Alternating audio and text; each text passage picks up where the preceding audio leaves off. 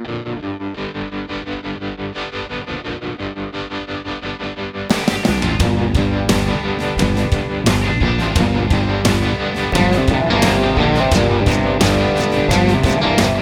good morning, and welcome to Taking Ship, a podcast about cultural politics, political culture, and why no one can actually tell the difference between right and wrong, whatever the philosophers may say.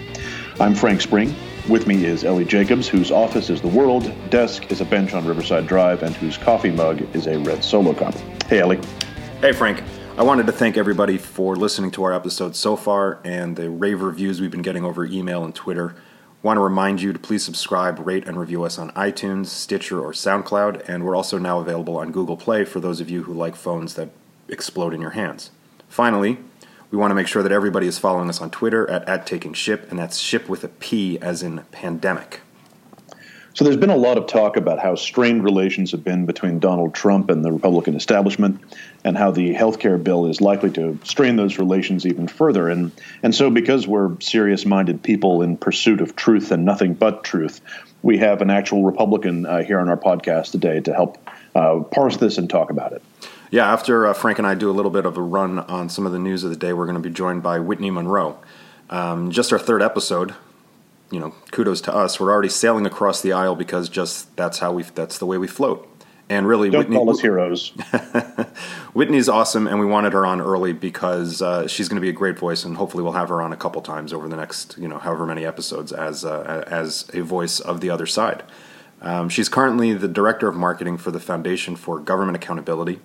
Prior to that, she was the Vice President of Communications for the Bill of Rights Institute, and from 2012 to 2014, she was the Director of Grassroots for FreedomWorks, where she championed legislative and electoral reform efforts across the country. She's also been a corporate flack, like yours truly, and far more impressively, a middle school history teacher.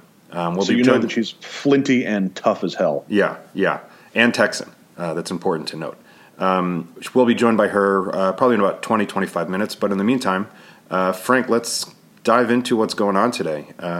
Let's start with not necessarily the immediate news of the day. We'll get to that in a second, but let's go back to some of the stuff that President Trump proposed in his vaudeville-like speech last week about the budget, with very sharp increases in military spending and no cuts to Social Security or Medicare, steep cuts everywhere else, from the State Department to the EPA to FEMA to the TSA and the Coast Guard.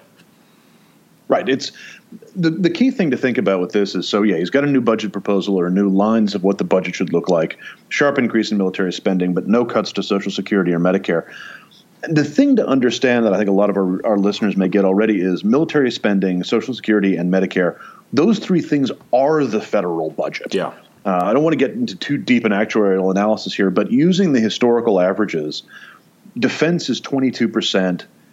Social Security is 35%. Historical average of Medicare is about 14%. Interest on the debt, which we have to service if we're to remain if the United States is to remain a good credit risk, is 8%. Basically, military, Social Security, Medicare, interest on the debt, those are 86% combined, 86% of the total debt, which means that all of the other stuff, the rest of what we think of as the federal government, is only 14%.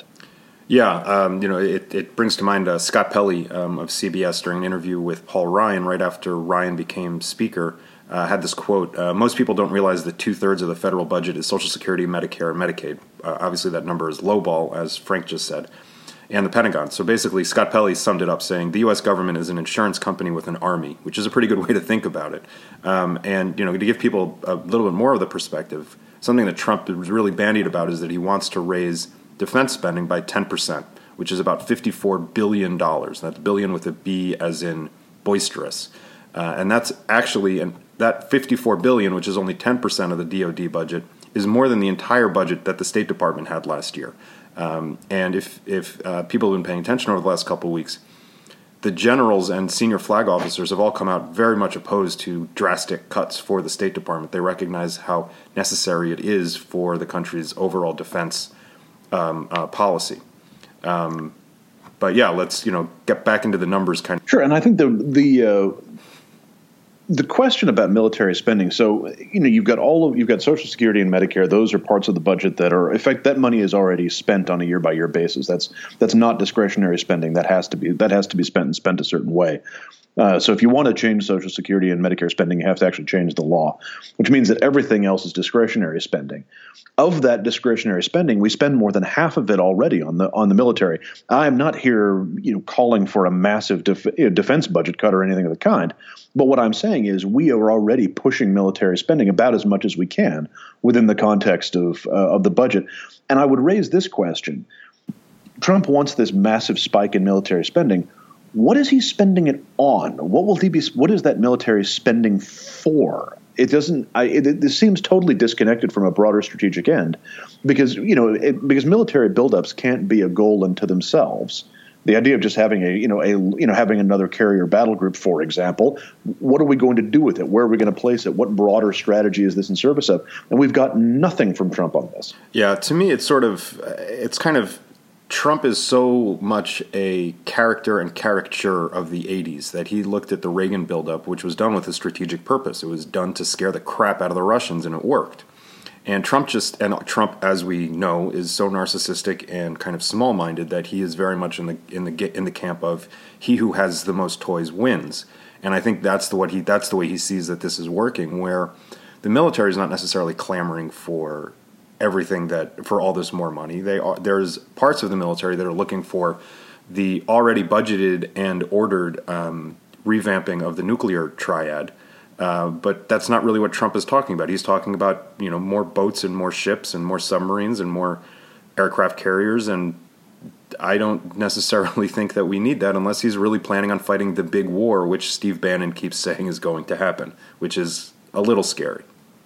Yeah, there's a difference between, and I don't think that he has, it's very clear he doesn't have the kind of nuanced thinking to understand this. There's a difference between ending the kind of spending constraints that have been part of sequestration, which have created inflexibility in defense spending. So, you've got a new project, you want to see if you can get some money for it. I'm sorry, you can't. Sequestration. That is one way of technically raising military spending, but that's about flexibility. It's another thing to just say we're going to gut the rest of the government of the United States to purchase a bunch of weapons platforms that we may not necessarily need. Yeah, and going back to, and we probably should wrap this up relatively quickly, but going back to the ideas of what the budget is actually made up of and what it's not made up of. Usually when polling shows that the average American believes that upwards of 25% of the entire government's budget is on foreign aid. And the reality is it's actually far less than 1% of the entire budget. So people have a 24% warped perception on where the money is going to. And that doesn't even start to talk about the idea that what you just said, Frank, 86% is already taken care of before we start doing anything else. So I think there's sort of three. I want to sort of end with a couple of points here. 3 points. The first, this budget is going to be a problem with Republicans. It's already a problem with Republicans because even if they followed Trump's terms to their absolute and shut down every element of the federal government except defense, Social Security, and Medicare, they'd still have 86% of the remaining government intact. And the country would also be a complete fucking mess, but never mind that now. This is why Republicans are obsessed with Social Security and Medicare, because that's the only way you can take a serious bite out of the overall budget unless you go after defense, which of course is anathema to them. Another point, budgets that are long on basic social provisions, things like Social Security and Medicare, and are very long on the military and are light on everything else, are very typical of authoritarian states. This is following a sort of budgeting playbook that is distressingly familiar. Yeah, and aside from the fact that it's distressingly familiar, the plan is also, even if you say that it's possible if we cut this and we snip that and we do this and we do that, you also need to be generating more revenue as the government. And part of this whole idea of the more money is coming from is increasing the GDP. GDP numbers are not things that you can really play around with. Jeb Bush was almost laughed out of the Republican primary for suggesting that GDP was going to get the GDP up over 4%. Bernie Sanders and some of his let's give everything to everybody for free concepts were based on the idea of getting GDP to 4% as well. Trump is based on something like getting it to 4.5%, 5%. So even if we say that if you snip here and snip there, it's still based on its fundamental level on something that is completely unattainable. So what we're talking about, and you're right on point here, and this is my final point. What we're talking about is someone who has set out the guidelines of a budget that call for the popular programs, Social Security and Medicare, not to be touched. So we're not seriously going to touch the big cost items in the federal budget. More of the thing that he likes, which is defense spending, less of everything else, and tax cuts. There's no way to make those numbers add up. And the idea is we're going to pay for all of this because there will be manna from heaven, money will grow on trees in the form of this heightened GDP, which appears to be totally unrealistic. This is the budgeting of a child. I want what I want it now.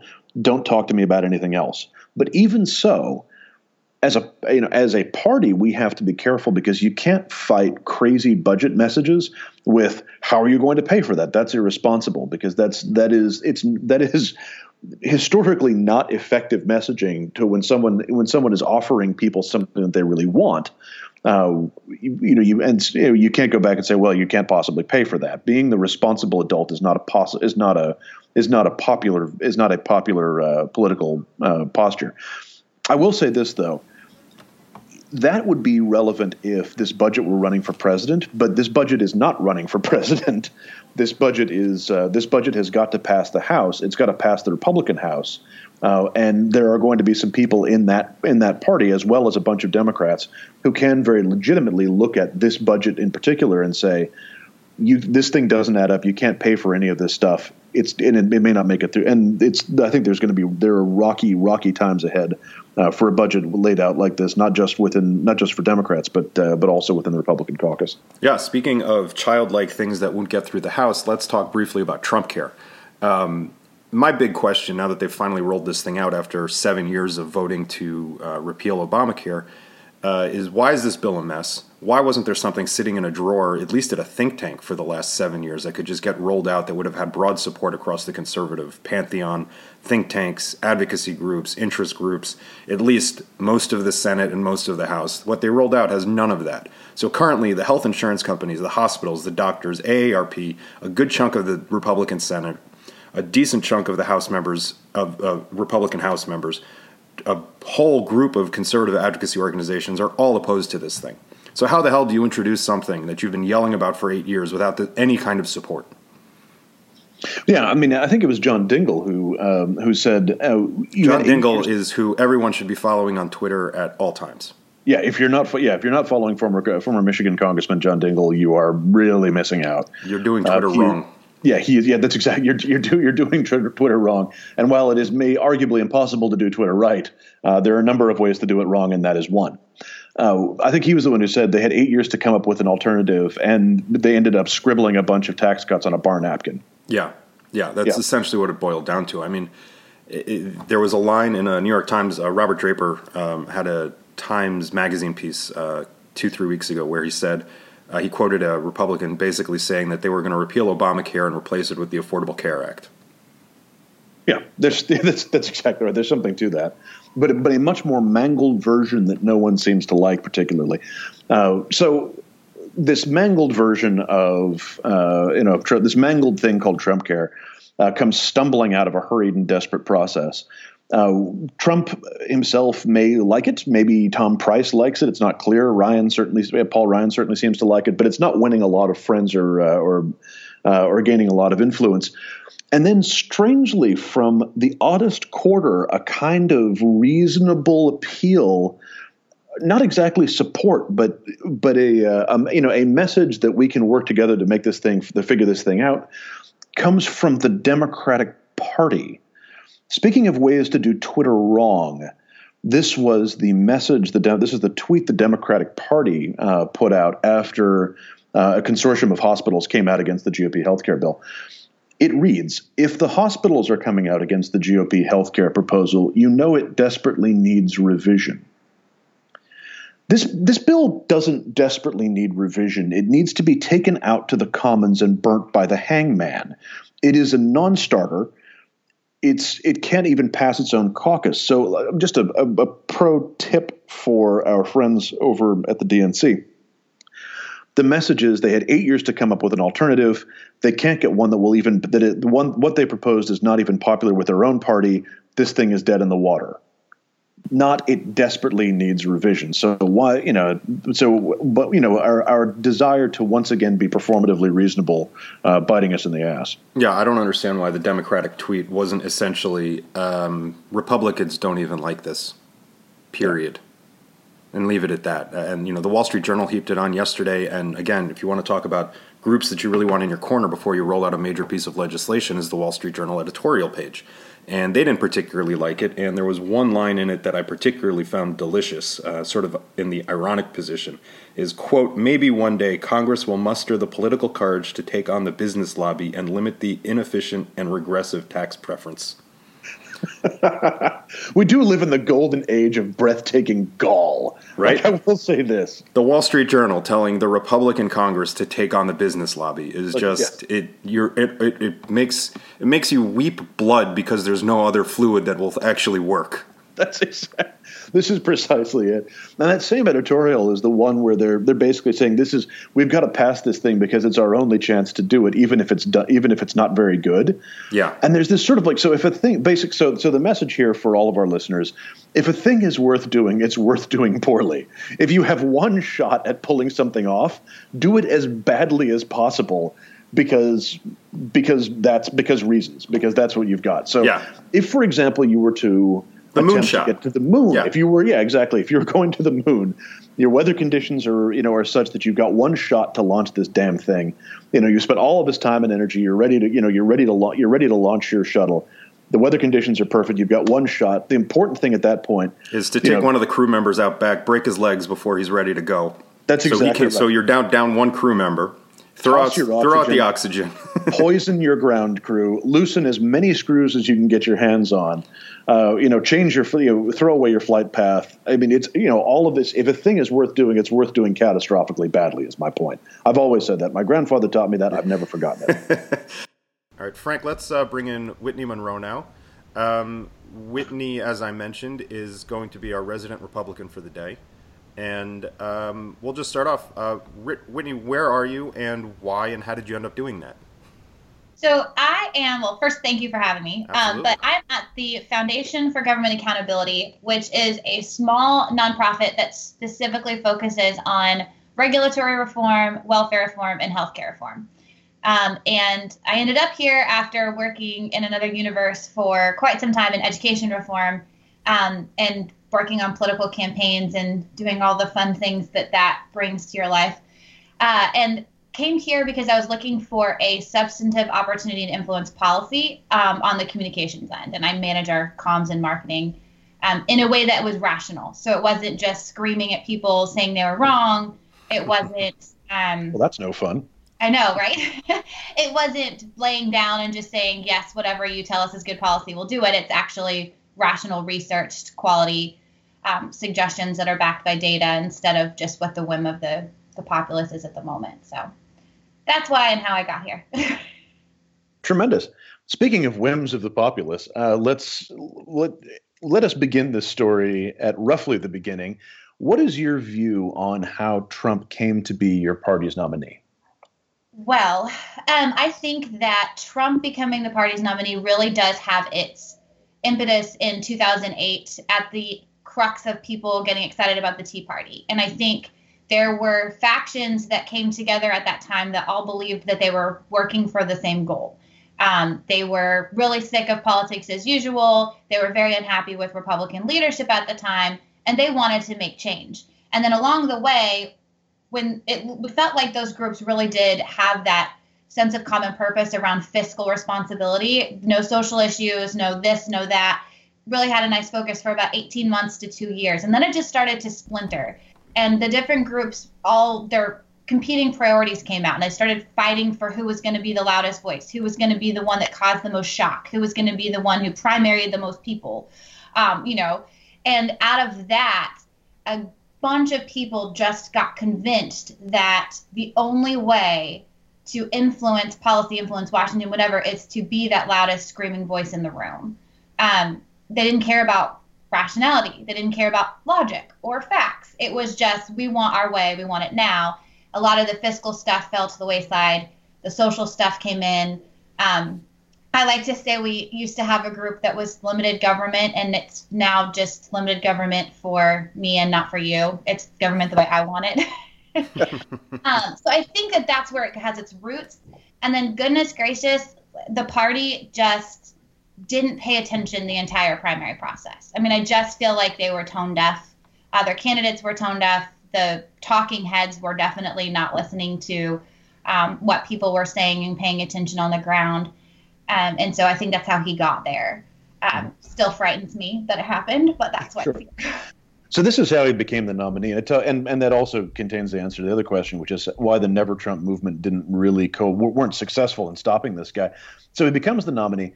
What's your theory of the case for how he became president? I wish I knew. I feel like, and you guys can challenge me on this, I feel like there was a sense of inevitability. A lot of my liberal friends, all my Democrat friends felt like they're like, there's no way this guy's going to win. We have it in the bag. And so I don't know that they campaigned or pushed as hard as they might have with a different rival.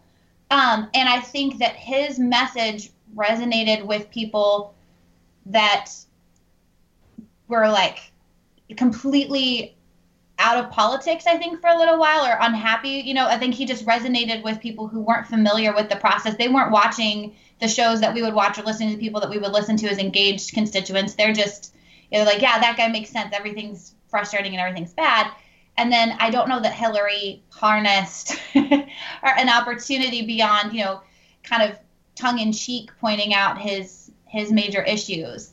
And then I wish that, Republicans seem to really just hate her. And I don't know that I felt like Democrats beyond a certain amount really loved her.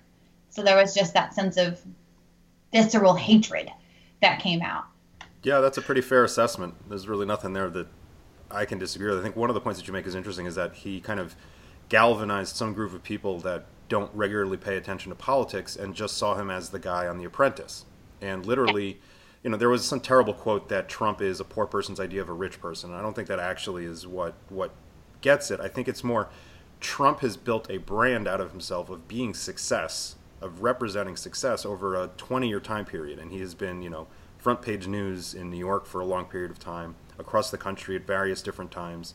And the fact that quite literally, Frank and I were talking about this a couple of weeks ago, quite literally, he descended down to our level upon a golden staircase to come and save us, and only he could do it. And the most pharaonic entrance in the history of American politics. Yeah, just the irony was dripping, and just unfortunately, there's nothing else you can say other than some sort of gullibility. But I think it's a gullibility based on 16 or more years of government intransigence and not getting a whole lot done for the average person. I completely agree. And I also think, you brought up the whole, he's the guy on The Apprentice and his brand. He isn't always that successful. I don't look at him personally, looking at his entire life and think, gosh, this is the bastion of success at getting things done. But he did create the brand, and he sticks with it. And his team, despite all factual whatever, they stick with that message, and they just push it out continuously and consistency, so it sticks in people's heads. He's successful. He has businesses. Yep. It's the false narrative that they managed to make factual for people. It still blows my mind.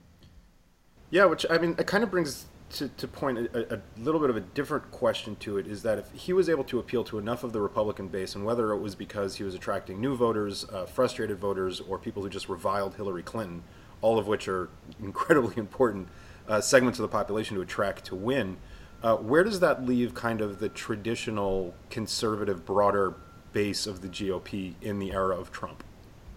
It's a really good question. I look at myself and I say, where do I fit in the Republican Party right now? And I don't know that there's a place. And so there's a lot of us that are just here hoping that some sense of normalcy will come out of this. I think this week's situation with the healthcare bill has kind of proven that maybe we don't have a good path forward at the moment. I became a Republican, full disclosure, my first election that I could have voted in was in 2000, and I voted for Gore. So I'm not your traditional, like, grew up red, like wore elephants on my skirt in college. That definitely wasn't me. But I do feel like I strongly support fiscal conservatism. And I do believe that there is a role for government, but that it is a limited one in my personal life. So I lean on the libertarian end, obviously. And I don't see anything of that right now, whether it's coming from Congress or from the White House. I see a lot of heavy-handedness and use of government to get what you want.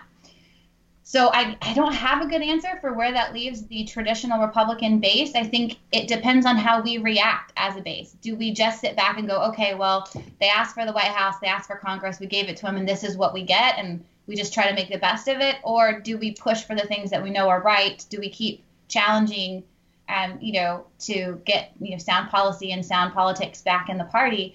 I think it all depends. Right now, people are really angry on all sides. I look at Republicans and some that are angry, and that's why they voted for Trump. And there's some that are angry, and that's why they're never Trump.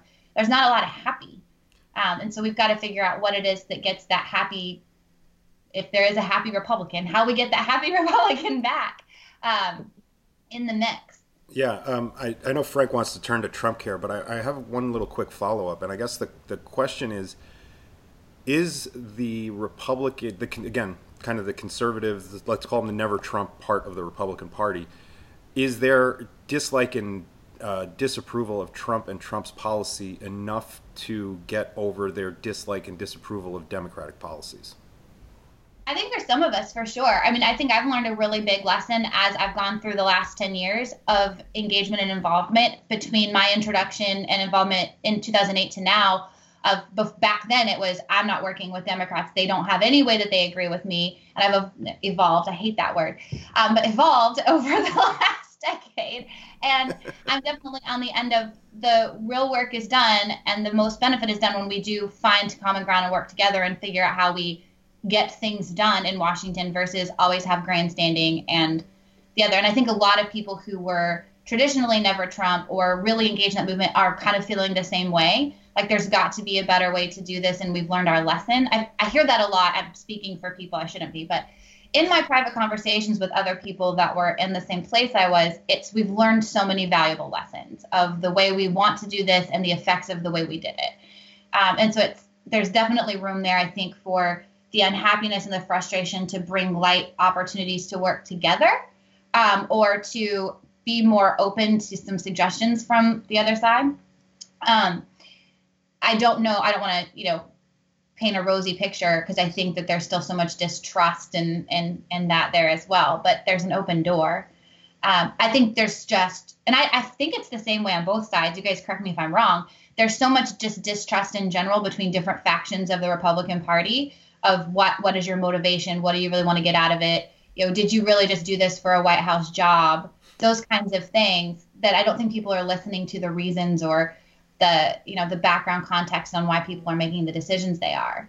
And I see the same, I think, Bernie Sanders voters and different people on the left that have a lot of distrust or fear within their own party.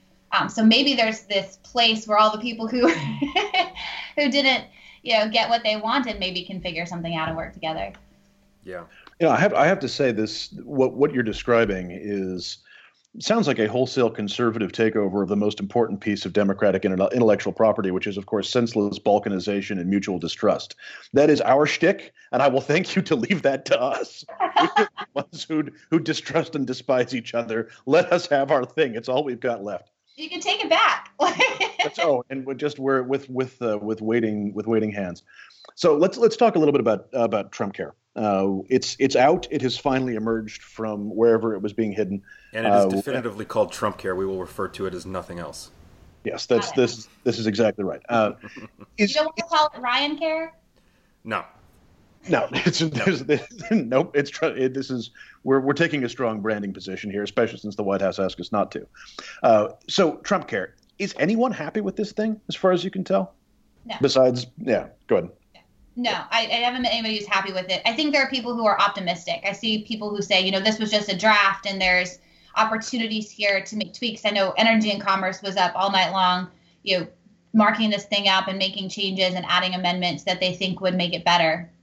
But I haven't come across anyone besides Trump on his Twitter account who is very excited about this piece of legislation. I don't know. I've heard people say that they think this was put out on purpose because it was destined to fail, and so maybe they just wanted to do this as part of a strategy. I'd love to talk to the person who thought that was a smart strategy, but yeah, I heard somebody say the same thing, that it was sort of, oh, if this fails, we can blame the Dems. Yeah. Sure, because I mean it's a strategy premised on the idea that our healthcare reform is going to fail, and we'll blame the Dems despite the fact that we have the White House, the Senate, and the House seems like one that may not be sitting on a very firm foundation. Yeah, I agree. And I think, too, people, as much as we look at the last 18 months and we question the electorate, people are smart enough to know that we've heard for 8 years, all you have to do is get us Congress and the White House and we're going to fix this. And then it was, day one, we're going to repeal this thing. And it was like they were handed this silver platter and freaked out and didn't know, oh gosh, we actually have this. We're going to have to, come up with something. I'm pretty sure that the president may have said he had no idea that healthcare reform was so hard. Complicated. I think he said complicated. Complicated. There we go. I'm going to get in trouble for this one, but I feel like that, and it's an indication of so many things that we all knew were wrong, and they're just all coming out at the same time, and people are going, wait. You asked us for this, you asked us for that. We gave it to you. Now, where's your promise? So we'll see. Is there any? No, I think I have this sort of image of exactly this. That they've gotten everything that they've wanted. It's time to reform. It's time to repeal and replace whatever. And I just had this image of Priebus and all these other guys sitting around. Like, okay, so let's have a look at this healthcare bill. Did anyone bring the healthcare bill? Did you have the help? No, I thought you had it. Are you seriously telling me that no one has the damn healthcare bill? And then it sort of flows from there. All right, quick, someone get a cocktail napkin and let's write some stuff down. Do you think that this can be made to work? Is this thing dead in the water, or does it have a future? I think it can be made to work. The reality is, yes, it was a draft, right? And so they're going to pick this thing apart. They're going to take different pieces of it. And every group has their little sliver of it that they're concerned about. For us, we're really concerned about what happens with Medicaid. Other groups are really concerned about tax credits and different things like that. So I think all of those groups have, bombarded the House, and they're trying to get, their special interest in line and the things that they care about. It'll just be really interesting to me to see what happens on the Senate side, because the posturing and the different dialogue that's coming out on the Senate end really is going to be what makes this live or die. And I don't know that it's helpful when leadership and different members on the Senate side are contradictory in what they see in the bill, what they want from the bill, and on that end too. So I think there's a path forward with the tweaks that need to be made and the changes that need to be made to the bill, but I don't know that the Senate is going to play ball either way. Yeah, and that kind of brings up a question that Frank and I talked a little bit about before, and that's, okay, the Republicans have campaigned on this. They've been trying to govern on it. They repealed Obamacare, voted to repeal Obamacare, 60 some odd times. Why was there no pre-approved draft of something sitting in somebody's desk drawer that when it finally came time and miraculously Donald Trump won, somebody pulled it out and you already had the insurance companies on board, the hospitals on board, the doctors, AARP, the Wall Street Journal editorial board, and the commentariat, all of whom are currently opposed to the bill. How is that strategy not already there? I think two things. There was the price bill that came out, almost 2 years ago, that I think people thought was the starting place. And Paul Ryan even said it's basically the price bill. And so I think people were expecting that to be the foundation for what the GOP started from. And it wasn't, right? There were a lot of surprises in this thing. So I think that's part of it. And I also, when Trump was elected and was starting to go through the transition, nobody really knew what was happening on the executive end. They kept it really quiet. The House was doing its thing, and the House was trying to come up with, okay, we're going to have this chance. We got to do it. But the administration was putting their own plan together, and they had their own talking points, and they were saying something. And I'm not sure that those two were in line with each other. Yeah. So I do think there probably was a congressional House strategy or GOP strategy for how to tackle this, and then the two met, and it wasn't quite what either one expected it to be. Yeah. That's where we're seeing so much of this conflict, I think, is coming from all of those different priorities and some people just saying, let's get this done because we said we were getting it done, and other people saying, gosh, no, there's really important pieces that need to be fixed of this. Let's tackle those first. Yeah. Well, we don't want to belabor Trump care too much. Let's go on to more sexy topics like the budget. And I just pulled up a number. It was a CNN poll that was done March 1st to March 4th. And it basically asked people, increase military spending by cutting funding for the State Department, Environmental Protection Agency, and other non-defense agency. Approve, disapprove. Only 41% of people approved it. 58% of people disapprove of that. And Frank and I were just talking about the budget and kind of the idea that essentially our government is really just an insurance company with a military based on the way the budget is allocated. So is there any room for common ground between, again, going back to something like traditional Republican ideas of how these things need to work and what Trump was elected on, essentially? I think so. And I say this as, I mentioned earlier, I lean on the libertarian end to a lot of things, but I do believe there is a purpose for government. So, and I think there are a lot of people like me in the party that feel the same way. My concern is less on, and I hear this a lot, it's smart spending, not necessarily less spending, but like how is, after we do allocations, is it being spent well? Have we audited agencies and departments to make sure that what we've budgeted is actually getting where it needs to be? Have we cleaned out bureaucratic red tape? Those kinds of things. I'm perfectly fine funding agencies and organizations that are doing their job and doing it well and are good stewards with taxpayer dollars. And so I think that's where we could find common ground, is in the cleanup side of, how we handle these things. I think that there is also a piece of the base that voted for Trump, that just wants to burn it all down and get rid of everything, if that makes sense. The EPA is useless. Let's throw it out the door and cut all their funding. But they don't, because they've never been presented with, is there value to the agency? What are the things that they're doing that actually impact you on a daily basis? All they hear is, it's useless. They're ruining your rights to water. Look, they polluted a river in Colorado. So do I think that there's an opportunity for audit and cleanup? Yes, but I think it's messaging. It's how these things are messaged to people and how they're explained to people and their knowledge of what these agencies and organizations actually do. The State Department, so like my mother, who is a limitedly active Republican, when she hears that, she has no idea what that is and what they do. Not a clue. She knows we have a Secretary of State. She knows that they travel, but the actual depth of work completed by the State Department is completely foreign to her. And to most Republicans, they just look at it as, that's a massive budget. We need to, clean up. Foreign relations aren't that important. Let's, whatever. We should just spend all the money for the military. The military will protect us, without making any correlation between how the two work together and the importance of the relationship, right? So I think we do a poor job of explaining that in general on both sides. What are the purpose and roles of the agencies and departments that are getting allocations and why that matters. And then also on the cleanup end, we hear so much about like waste and fraud and different things like that. Those were things that trigger Republicans, just that in general. One article that says that somebody spent money on a party and bought something they shouldn't have bought, and that their mind is like, that entire agency has to go, right? And so it's that stuff too.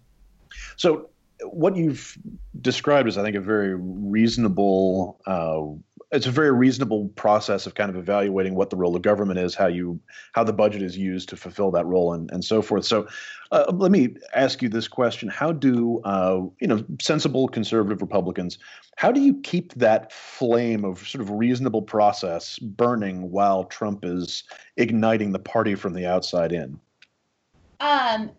So this comes twofold. One, I don't think that you can be on the reasonable end of being a Republican if you don't have pretty thick skin and the knowledge that you're fighting an uphill battle. And so you just have to kind of own that and know that this is a long-term play. The next 4 years are going to be very interesting. But if we hold the line, if we keep pushing, if we put out quality research, quality messages, and we start building around people who can carry that torch, find someone who can carry the torch and share the message in a way that brings the message together, I think we can hold out and try to make something good happen in 4 years. I have found that when I say what I just said to you, I get a better response from the left than I ever get from most people on the right. I spent the last 18 months being called every name in the book by people who once thought I was like this great, amazing person that they, like would tweet my articles and they would do things. And now I am just this pariah of awfulness because I dared to, say something that I've been saying for the last 8 years. And so I think those individuals are either going to burn out because this process is a rough one, as we can see with the healthcare bill. I think those people some of them will drop off. They'll find something else to get obsessed with, or they will drive us insane for the next 4 years. And I don't know. I was so wrong about the last 18 months. Who knows? Yeah. I mean, following up on kind of that idea, it's sort of the joke of, we talked about that there's sort of the Trump people, and then which are sort of kind of maybe partially the angry Tea Party members, less the fiscal Tea Party members. And then there's sort of like the traditional Republicans, some of the, folks like Lindsey Graham and John McCain, who have been pretty vocal against Trump. Yet Graham goes to lunch at the White House yesterday and comes out with, a happy tweet about how he gave him his phone number. So I guess my kind of question is, what do Republicans need in order to kind of keep their, we'll be gruesome about it, like, which Republicans are going to grow a pair of balls and keep them against sort of the onslaught of the White House? I look at people like Ben Sasse, and I don't know how much you guys pay attention to Ben Sasse, but I feel like he's done a great job of defining conservatism in a way that's relatable to those of us who that's why we became Republicans. And I think it's going to take people like that who are still going to work every day. They're doing the job of representing their state or their constituency, and they're doing it within the context of, I don't care if the president disagrees with me. I don't care if he tweets about me at 5 a.m. or says that if I say this, he's going to come and give me a primary challenger. I am going to be the soul of the future of the party, and I'm going to be the one that consistently carries that. There are few and far between. Ted Cruz had dinner with Donald Trump last night, and I think I saw a lot of people wondering, like, wow, how did this happen? What's going to come out of that meeting? Is he going to come out and just be supportive of everything from the administration? But it's going to take people like Ben Sasse and the rest of us just consistently defining what conservatism is supposed to be. But I don't know. And again, like I said, I've been wrong about everything the last 18 months. So take this for what it is. I don't know what the Republican Party looks like in 4 years. I really don't. I don't know if it's two parties. I don't know if it's, I don't know if people just jump shark and join the Democratic Party. I don't know what people are going to do. I think we're just entering a time that is really unsure for a lot of people. How this healthcare battle plays out, I think it's going to determine that for a lot of people. Like what actually happens, what comes out of the situation. I think it's going to set a lot of people on one track or the other. So I was going to ask whether the GOP, and you sort of got into this, that it's not clear what its future direction is. Is the party institutionally strong enough to recover from Trump post-presidency? I think that base is institutionally, or I wouldn't even say institutionally. I've never thought, or not never, I guess. I've spent a lot of the last 8 years wondering what the institution of the Republican Party actually looked like. What was the inner working? What was the strategy? Where is the strategy for, creating a next generation of the Republican Party? People my age, people younger than me. What was the strategy there? I still don't know what that is or who's leading that charge. Yeah. So I don't know. I've got a lot of friends that talk a lot about we should start our own effort and we should get ourselves together. We should do this, something different or something separate as people who really know what we believe. But I haven't seen anything come, to fruition from it. So on the question of kind of policing the borders of what it means to be a conservative or a Republican, there was a piece in Politico about the Center for American Progress hosting what is meant to be a kind of progressive version of CPAC of CPAC. What is and for our listeners, CPAC is the annual confluence of conservatives. It's been going on for 40 years, but I would say, is it fair to say it's really reached prominence in the last sort of 15 as a kind of like a place that if you're thinking about doing anything as a major Republican figure, you've got to go to CPAC at some point, give a speech, shake the hands, do the whole thing. What is your view of CPAC? Does it have any utility for your party? Kind of what's your read on it? I think that, so take this, we realized this year when I was at CPAC, it was my 7th CPAC in a row. And I think that CPAC has this undercurrent of positive movement that is an opportunity for people to get in one room together.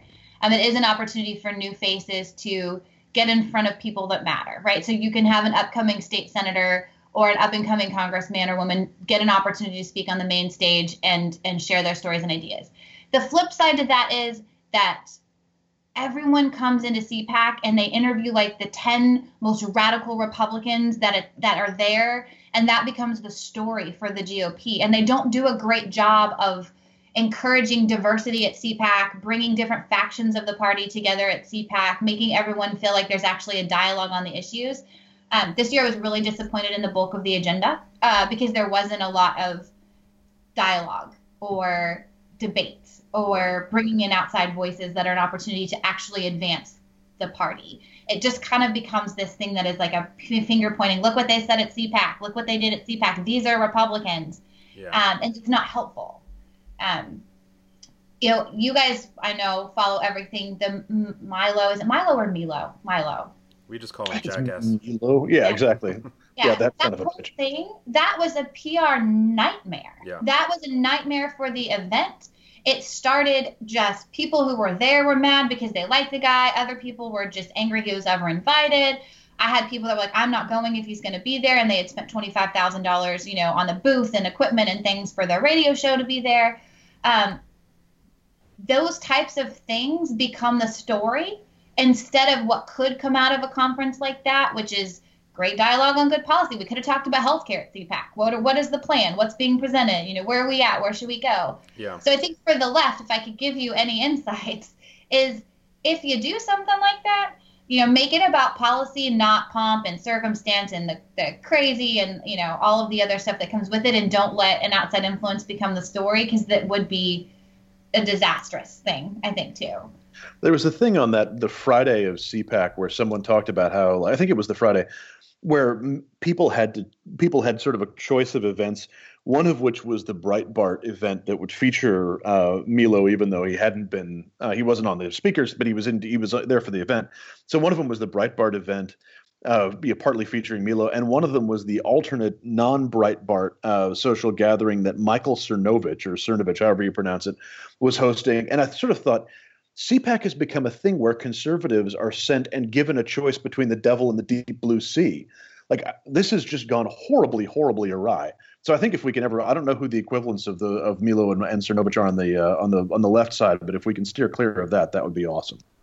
Yeah, and for someone, there's this other thing to CPAC, and again, it's an opportunity. The college Republicans and groups like, what is their name? Turning Point. They bring a lot of high school and college age kids to CPAC, and it's kind of like spring break for Republican college students. Yeah. And there is tons of them that come to this event.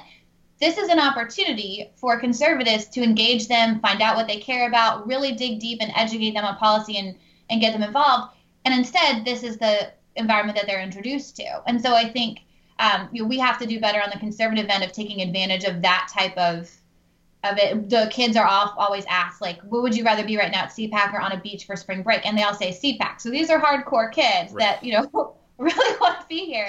They chose to do this instead of a college spring break. So we want to make sure that those individuals really get a quality experience. And there are some fantastic conservative organizations that attend. There's some good media opportunities that come out of this, but it's often hijacked, like it was this year, by things that don't represent the purpose of the event or the core of the party. All right. Well, that's some sage advice that we'll take to heart and not pass on to anybody who's listening to us, because CPAC, I'm sure Cap is not listening to us on a regular basis, although perhaps, Frank, we should just start sliding discs of our podcasts under their front door at night. Whitney, thank you very, very much for joining us. Hopefully you'll do it again sometime in the very near future. We'll close out our show momentarily. Frank just mentioned this Center for American Progress CPAC type thing while we were talking to Whitney. I wanted to dig into it a bit more because, as we said earlier about Trump Care, if there's something worth doing, it's worth doing poorly. And to me, this is really just that. It's clearly a well thought out process. Nothing says we understand America like a conference at the St. Regis 3 blocks from the White House in the middle of May. Yeah, and I think this kind of reflects a bit of CAP's and uncertainty about where they are in the progressive movement. And to be fair, they're not the only ones. Everyone is trying to figure out where they're going to belong in the broader progressive firmament. A lot like what Whitney was saying is going on in the Conservative Party. Yeah, and I think that's right. This is an event that has really sort of shaken up everyone, and we're all trying to figure out where we are, and we know we've lost our ass and don't know which way to turn. So it's good to know that we have a lot of people on that particular bus with us together. But I think what CAP is trying to do here is, this is CAP in the Bush years was, a think tank, and that it was an ideas box, it was a policy shop, and it was a government in waiting for whenever we eventually won back the White House, which we did. There's a lot of back and forth between CAP and the Obama administration in the last 8 years. And then toward the end of the Obama administration, CAP also became a holding tank for the Hillary Clinton campaign and then what was assumed to be the next Clinton administration. And then when that campaign lost, it wasn't clear, and again, this CAP is not alone in this, but it really wasn't clear what it was meant to do. I mean, it has all this money, has all this name recognition, it has all these relationships in the kind of Democratic establishment, but what exactly it was meant to be as part of the next iteration of the progressive movement is not entirely clear. So this is pretty clearly them being an organizing agent, and doing this annual thing makes it, and describing it as they have, like a progressive CPAC, makes it look like CAP is trying to be an organizing agent of the left as well as the kind of center, which is politically, I think, where CAP fits. And this is fun, but it's off to. But as you say, having it at the St. Regis, 3 blocks from the White House in May, makes it off to a little bit of a rocky start. Yeah, I think CAP has really been going out of their way to clear out some of the space on the left for them to control. They were the first group to have some profile pieces written about them in Politico and the Hill. Obviously, that's all kind of inside baseball, but it's important in terms of donors or trying to demonstrate to party leadership that who's going to have power. And they were the first ones out of the box after the Trump victory of saying, "Oh, we're reevaluating. We're going to be on top of our stuff. We're going to raise all this money. We're going to do all the right things, and everybody should follow us because we are CAP." And I don't know that I necessarily buy that ever, especially right now. But going back to this specific issue, leaving alone for a second if CAP has any value, let's focus more on whether or not this particular initiative of doing this CPAC-like event, which is what Politico called it, it's not what we're calling it, it's what Politico dubbed it, has really any value. Clearly CPAC, even as Whitney acknowledged, has had a significant impact on the GOP and has helped it in a lot of ways by at least providing some kind of anchor and testing ground for up-and-comers and the next generation of both policy people and elected people. And if there's any value to this idea that CAP is trying to do, this might be it, that might be it, I suppose. Yeah, I mean, the problem with CPAC is it has kind of forced, and I think both its problem and I think its advantage for the conservatives is it's forced candidates to pass an ideological test. You had to be able to go to CPAC and appeal to them, or take a line against them and not go and kind of be resistant to that wing of the party. But it gave candidates something to define themselves as either being on side with or against, and that policed what it meant to be a Republican for a long time, which is good if you're trying to build a kind of coherent sense of what a party is. It also created some bad headlines, as Whitney pointed out, and it has kind of, while there is some advantage to using an event like this to define what a party believes, what it means to be a member of that party, it's weird because, per our conversation with Whitney, it's not clear what CPAC is meant to do anymore. It's clear that it's not serving it's clear that it's not serving the totality of the Republican Party especially well. In fact, you could argue it's always kind of belonged to this fringe group that's gotten more headlines than they deserve as a result of it. And it's, there is, and yet at the same time, CPAC has grown to prominence right at a time when Republicans have won basically most of the elections in the United States. Yeah, over the last 6 years. Over the last 6 years, and it's really grown to prominence in the last 10 to 15, which for the most part, with the exception of 2 presidential elections, which we can't look away from, but are clearly not the totality of the direction of American politics, has been very, very good for Republicans. Yeah. And I don't think, I don't think there's a causal relationship there, but clearly CPAC has at worst not sunk the Republican Party's fortunes. So I think it's been kind of a. I don't want to focus too much on CPAC, but I think it's been kind of a mixed blessing for conservatives at most, and I think that's a salutary lesson for progressives as we think about doing this ourselves. Yeah, I mean, I think some of the problem becomes is something we talked about in our teaser about the DNC chair race was this idea that either Ellison or Perez, if they won, wouldn't have the ability to be heard by the other side of the party. And to me, just on a very superficial level, Perez represents the cap side of the party, and I don't know that the other organizations that currently have a lot of the, let's use emotion instead of anger as the term. A lot of the emotion, and are generating a lot of the activity are the groups that are more readily associated with Ellison, and I worry that this event may either not attract them or have to tilt so far in that direction as to then ignore where Cap came from in the first place. Sure, and I think Mitch, on that point, this is related, although it's not about the CPAC progressive CPAC thing. But Perez and Ellison have clearly identified. I mean, that wasn't a profound observation on my part, and they clearly have identified that as the problem as well, because now they're doing a duo, Perez and Ellison on tour thing. I will not allow you to denigrate yourself. That was indeed a very profound thought. I was the only one who thought of it. Me, and only me. So they've clearly figured this out as part of the problem. They're going out to various cities doing a kind of double act roadshow, which I think would also make for if they just solved crimes, that would be an awesome television show. Yeah. I mean, they need like the bumbling, chubby guy who's like their desk sergeant. And I volunteer. You're in? I'm in. I could also be the guy I could also be the lieutenant who always demands their gun and badge. Yeah. Damn it, Perez and Ellison. Yeah. Damn it, I don't like the way you work, but you guys sure get results. Well, now that we're fully off target on this, something you brought up the other day that I thought was really interesting was the idea of the British parties and their annual conferences and how, there might be lessons to be learned from that. Yeah, so the British political parties do, unlike the American political parties who do their conferences once every 4 years, the Brits do theirs every year. Now, there's the annual party conference, and I think it has a real upside in that it builds it can build a sense of camaraderie within the party. It gives people a chance to connect and kind of share ideas, and it also gives the party leader a chance to lay out an agenda for the coming year, which in Jeremy Corbyn's case is, that agenda is to just be beaten senseless at every possible opportunity. But that's an agenda nonetheless. And instructive foot and mouth sticking. Yeah, that's exactly right. Instructive foot and mouth sticking. He delivers a plenary on bed shitting, and a series of workshops on tripping over your own dick. You can't. Not all party conferences and party leaders are created equal, but but in theory, it can give a party leader a chance to lay out an agenda to re-energize the base a little bit, and to give some up and comers some exposure. So, in that sense, it has some utility. I think there is the possibility that what Cap is talking about doing here might have some of that to it.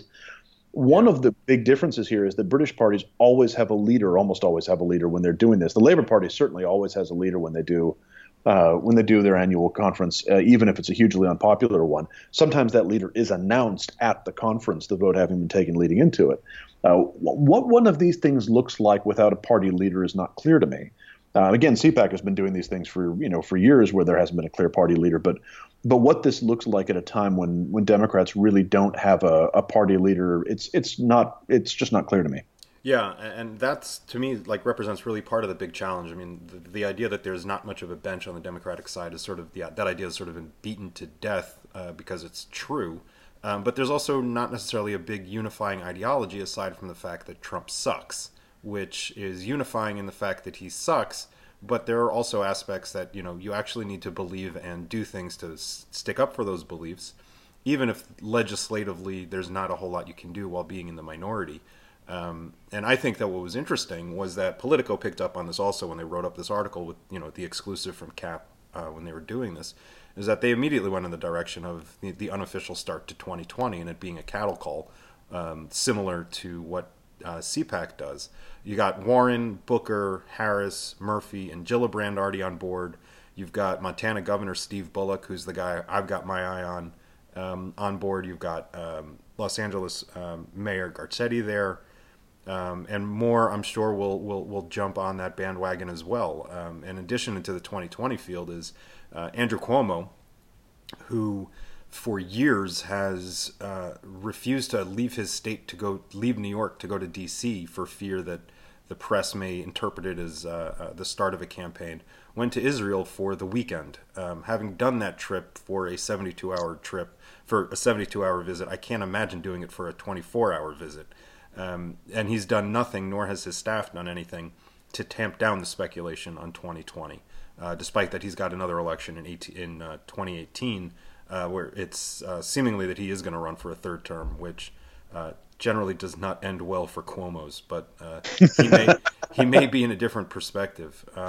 I think it'll be interesting to see who shows up, what they say, if everybody's singing from the same hymnal, or if it's just going to be a lot of people complaining without anything that's going to be unifying. Yeah, it's a good question. And what does this thing look like when it's done from the center? Like, that's the big kind of difference here, because CPAC is an event that's run by a kind of, you could call it fringe if you were being pejorative. I think that's accurate, but certainly an extreme side of the Republican Party. CAP is wherever they fit, whether they're center left or just outright center. What one of these things looks like without a kind of broader unifying ideology remains to be seen. But I think there's some potential here. But if you're talking about the cattle call of 2020, and I have to thank a couple of our listeners, Ryan and Graham, among various other people, have pointed this out to me that this week, Gary Johnson, former governor of New Mexico, my glorious home state, announced that, and former libertarian candidate for president, announced that he will not be running in 2020. This was a disappointment to his many supporters, who, as we know, are a coalition of estranged Redditors, bilious stoners, and a roving band of truly dodgy-ass ferrets. So we have lost Gary Johnson. In some respects, this is a shame, because it denies us another opportunity to publicly humiliate him. But on the whole, I think Gary Johnson disappears from the national political scene, not before time. Don't let the door hit you on the way out. Yeah, Johnson leaving makes it sort of interesting. This was something I actually wanted to bring up with Whitney. Maybe next time she's on, she will. And it's the idea of, depending what kind of shakes out over 2018, I see an entirely plausible situation where Trump runs in 2020 as a third-party candidate. Or the Republicans run a third-party candidate for real, not just, McMullen at the last minute. Sure, why not? Honestly, it's very possible that Trump could vacate his own party and, declare a kind of the TV and KFC party, and right. and win just as large a percentage as he did beforehand. You've got all of these, then you just picture just like people taking to the streets. A series of reporters asking voters, how long have you been a TV and KFC party member? Oh, pretty much all my life, I guess. I just didn't know it was, I just didn't know to call it that. And right. Oh man, do not underestimate just how fucking dumb things have gotten. Yeah. TV and KFC for 2020. Yeah. All right. Well, with that positive note, that is our show for this week. Thank you, Frank Spring. Thank you, Whitney Monroe. And thank you, listeners. Please remember to subscribe on iTunes. Stars generously review us, and you can now do the same on Stitcher, Google Play, or SoundCloud.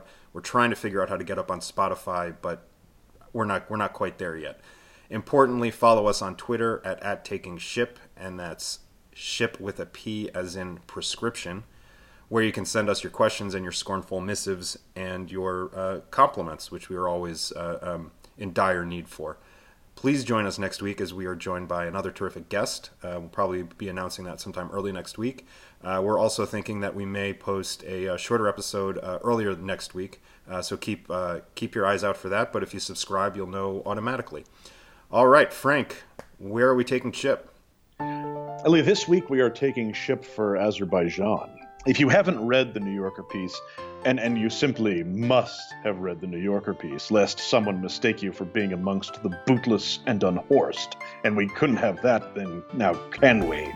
If you haven't read the New Yorker piece, it'll explain why, but the broad point is it's called Donald Trump's Worst Deal. It's by Adam Davidson, and wanting nothing more than to get in on that sweet, sweet bad deal action, Ellie and I have a series of important meetings with some legitimate business people set up in Azerbaijan. Legitimate business people. So, friends, we take ship now for the caucuses.